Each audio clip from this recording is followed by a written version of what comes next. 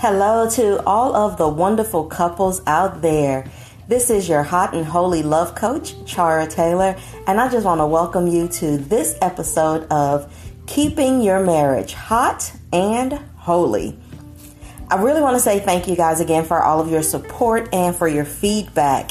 And actually today I want to talk from a comment that was given to me about the podcast.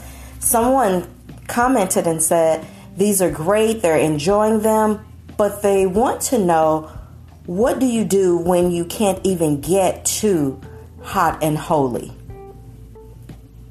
I totally get that. I totally understand that it's great to talk about sex. It's great to talk about different things that we can do and how to keep things spicy. But the reality is that there are a lot of couples who struggle to even feel connected to one another.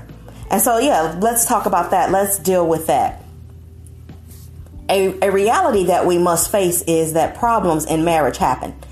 They're inevitable. And they're inevitable simply because there is an enemy who hates unity. There's an enemy who hates the very institution of marriage. And so he imposes and afflicts us with all these different attacks in our marriages to cause us to separate and to divide and to have strife in our marriages.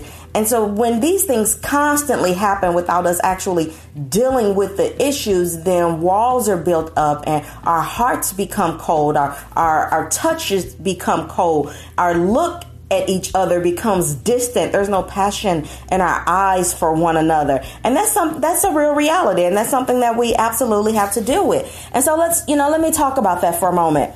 The enemy, he works really hard to cause this division. And we know that it's division when we have different attributes that happen like anger, strife, envy, dissension, confusion, when there's jealousy, when we have self-seeking attitudes, and the very cancer to a marriage, which is unforgiveness.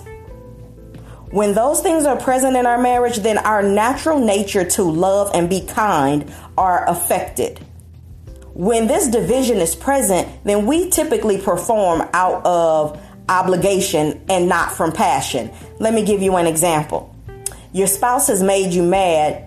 And I'm going to do it from a woman's perspective because I'm a woman. Your husband has made you mad, but you still going to go in there and cook some dinner, but you're going to do it out of complete obligation. I'm going to make sure that here goes some food, but there's not going to be any love attached to the whole preparation, the putting it out, even the cooking of it. Because then we're performing out of obligation and not out of passion, because something has happened to cause a divide in my attitude, a divide in my feelings, a divide in my emotions, and a divide in our connection. Another truth that we cannot escape is that we are never going to avoid these. We're never going to avoid the problems, and we're never going to avoid the issues. The major key to dealing with these problems and to heal from the hurt words or the hurt actions, and moving forward together in unity in the marriage is forgiveness.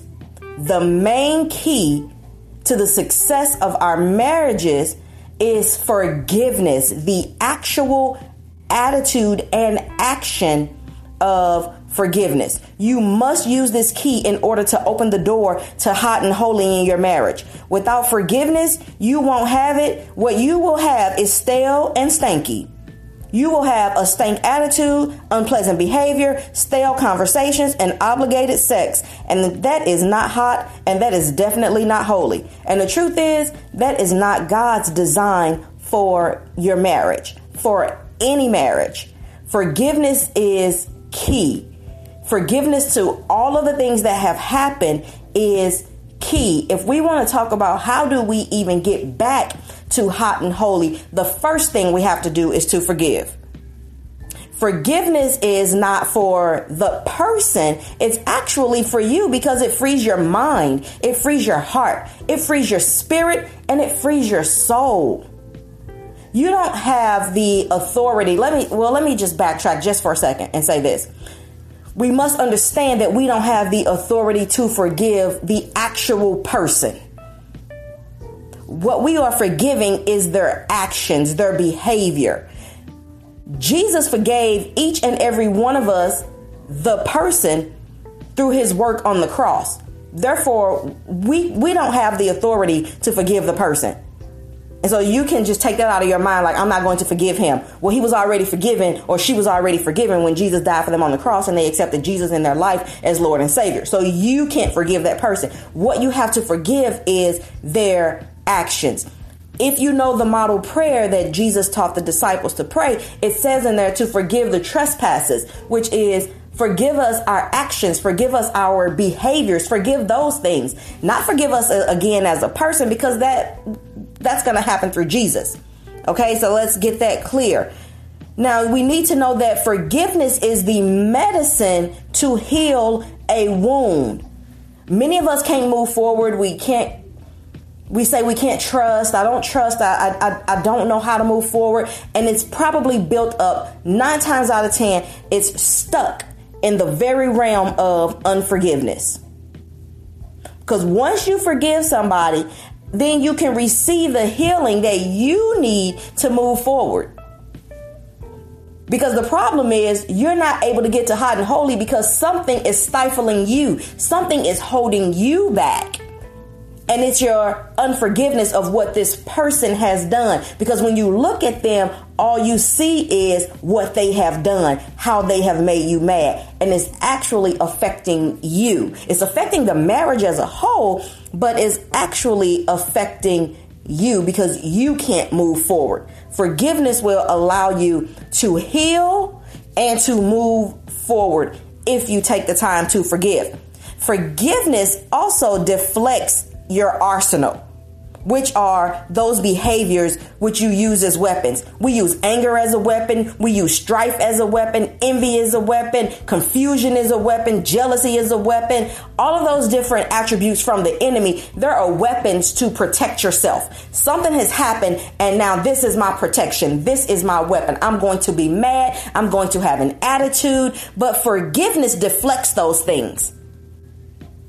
Okay, I hope you can see that. Once you forgive, you have actually dismantled the weapons of the enemy that he's using against your marriage. And then you can't use them again, because if you walk in the spirit of forgiveness, then you won't want to use them again. You will begin to recognize and resist the enemy. Every time he tries to throw one of these attacks your way, you will begin to use God's weapons of love, peace, patience, long suffering, self-control, joy, gentleness, faithful, and my favorite, kindness. You will begin to use those as your weapons instead of allowing the enemy's weapons to be what you battle with in your marriage. When you forgive, then you will have a mindset to treat your spouse the way you actually want to be treated. Because the Holy Spirit will begin to rule in your spirit and begin to guide your thoughts and guide your actions once you forgive. Then you can extend grace, you can extend mercy with an understanding that no one is perfect and that we're all going to make mistakes and constantly make mistakes.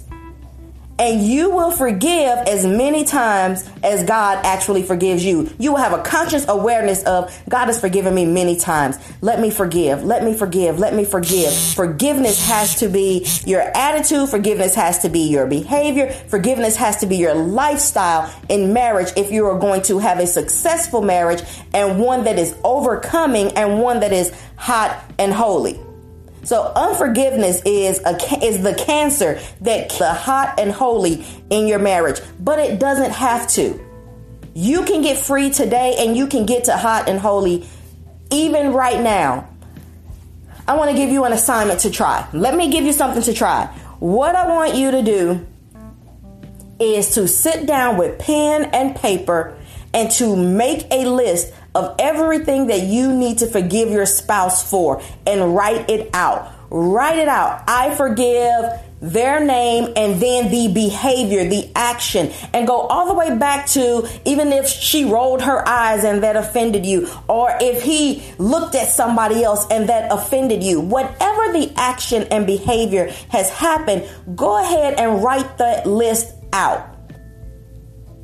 Allow this to be an opportunity and a time to get cleansed. Allow yourself to feel that emotion of hurt when you write it out. Allow yourself the opportunity to cry when you are writing it out. Get you some tissue, keep some tissue next to it, because this can be a cleansing exercise for you and an opportunity for you to get free.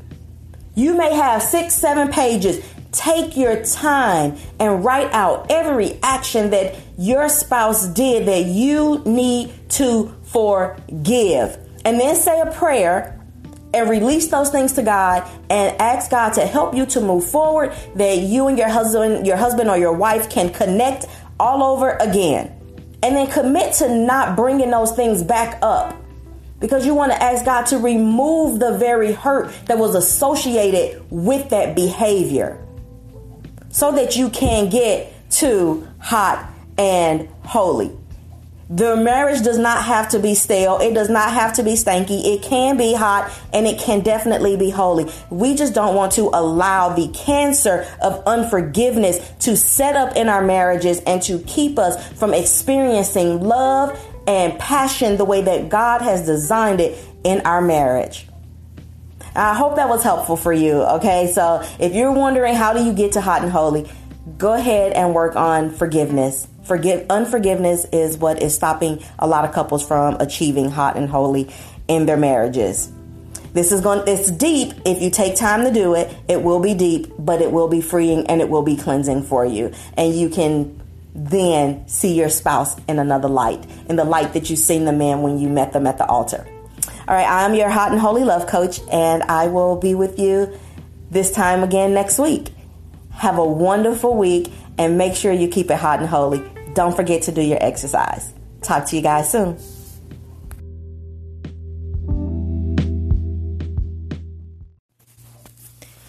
Hey couples, I would be remiss if I did not complete this. I really must say, when you're doing your list of things that you need to forgive your spouse for, and you're crying it out and you're having that time with God, allow that to be the time that you have with God. That's not a list for you to share with your spouse. Not that you're keeping anything from him or her, but if you share your list, all it's going to do is cause more strife and more arguments. When you are forgiving, this is something that's happening between you and God. Remember, forgiveness is not for him. Forgiveness is not for her. Forgiveness is for you. Thank you so very much for listening, and I really do hope that you have a hot and holy week.